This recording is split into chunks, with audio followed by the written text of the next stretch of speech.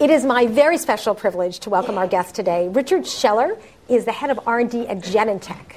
But I have known him for a very long time, although he doesn't actually remember it.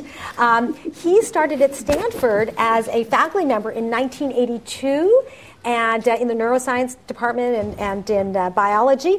And that was the year that I was a first-year PhD student over there. So I took classes from him, and it's absolutely amazing to see the trajectory of his career. He spent 19 years at Stanford and then went to Genentech. He's been there 10 years. And he's got some incredible insights about the difference between research in academia and in industry, and we're going to dive right in. So, welcome. Thank you very much for joining us. And maybe you could tell us a little bit about your story and about moving from academia. You know, what would motivate you? And tell us a little bit about how that happened. Okay, I'm going to stand up if that's okay. Thanks for having me. I was a professor here for 19 years. I was successful, a member of the National Academy. I was a Hughes investigator, so I had plenty of money. Things were going well.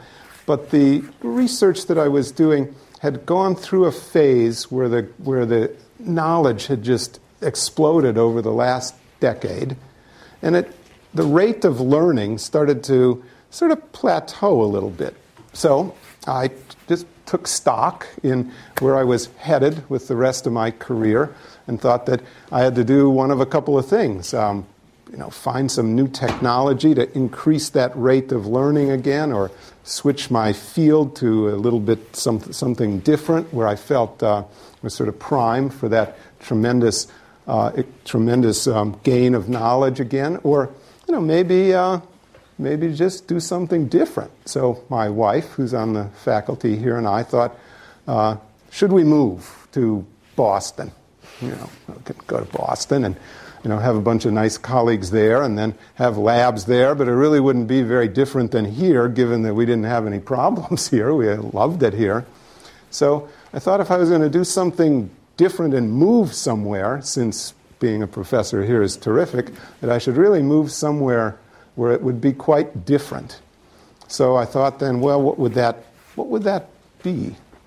And it seemed to me then that we had done, and when I say we in this case, I mean the life science endeavor, not my lab, so everything funded by NIH for years and years, had sort of done what we'd promised the society that we would do, which is learn enough about the way cells work and the way tissues work, enough about molecular biology, so that we could actually think about disease in very, very mechanistic terms, which is the way I like to think. And wouldn't it be interesting to try and apply my biological insights to disease? So I was fortunate enough then to have somebody, David Botstein, who was in the genetics department at the time, had worked at Genentech. He kind of heard I was looking around at different things. He introduced me to the CEO of Genentech at the time, Art Levinson. And Art was a scientist. Started off in the lab at Genentech, became the CEO, and I thought, wow, if I'm going to actually have a boss, which was, kind of a novel concept if you're a faculty member, if I'm going to have a boss, it should be someone who's a scientist who can actually understand logic and things like that, and someone that I could talk to.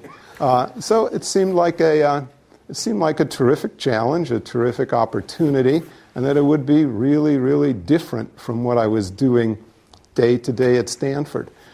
So I remember over the Christmas holiday 10 years ago thinking, should I do this? Should I do this? Walking into the lab and thinking, it's so nice here. My God, I have tenure. Should I do this? What if they fire me? I could get fired if I go there. These were all kind of novel notions to think about, but it just seemed like a terrific opportunity, and I took the plunge. And I have to say, for me personally, it was the right thing to do. My learning curve picked up again immediately, learning about all kinds of new science about cancer biology. I didn't really know that. I knew about cell biology, but I didn't know specifically about cancer or immunology. I knew absolutely nothing about business. I was on the executive committee of the company. I had to find out what EPS stood for.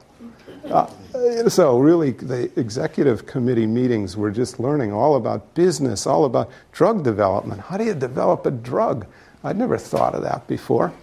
So it was just absolutely fascinating.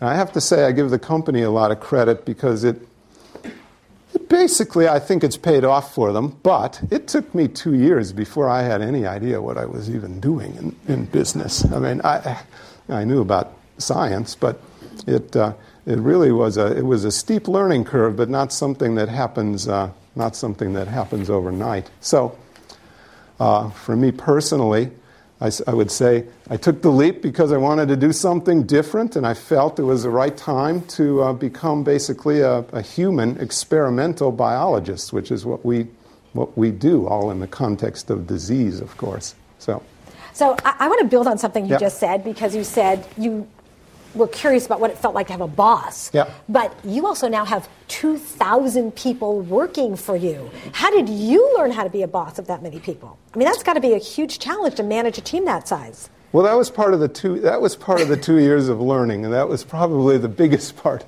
One of the huge differences is I found that, in business, you actually get feedback on like how you're doing.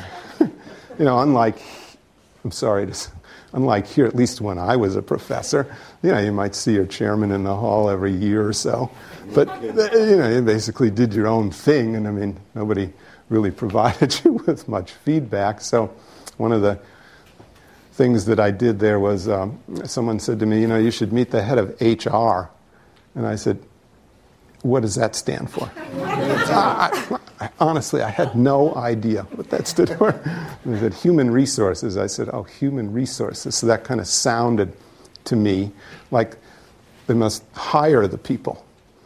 So then someone explained to me what HR is, and, they do all sorts of things and so on, so I learned. But one of the things that the executive committee of Genentech at the time decided to do was to collect 360 feedback from our peers and folks that work for us and sort of tell us, how we're doing. So this was really a novel experience for me. So I was, my first 360 feedback, let me see if I can remember, they said I was aloof, arrogant, and dismissive. And I said, of course I am. How do you think I survived as a scientist? It was a competitive, arena. But they said, well, yes, but it's probably not going to work here. So what we'd like you to do is then to go discuss your 360 feedback with your reports and one level down, your directors. So I said, oh wow, okay, we'll go do that. So I went into the room with these people, and I knew that it's mostly these people that said that I was those things, which I didn't know anyone specifically who said it. Of course, it was anonymous, but I said, well, gee, people say I'm aloof, dismissive, and arrogant, and I can't understand this. I mean, my parents said that. My wife says that. My colleagues at Stanford say that. You say that. I cannot figure out how you're all wrong in the same way. So basically found that you need to be a much better listener. You need to really, really respect folks and their opinions. But it is different in industry compared to being here. And I think part of the reason that people found me quite brash was the fact that here, when I said something, nobody actually did what I said. Or, they at least marginally considered it. But then they would go, no, really. I mean, postdocs, students, they go do really what they wanted to do, which was fine.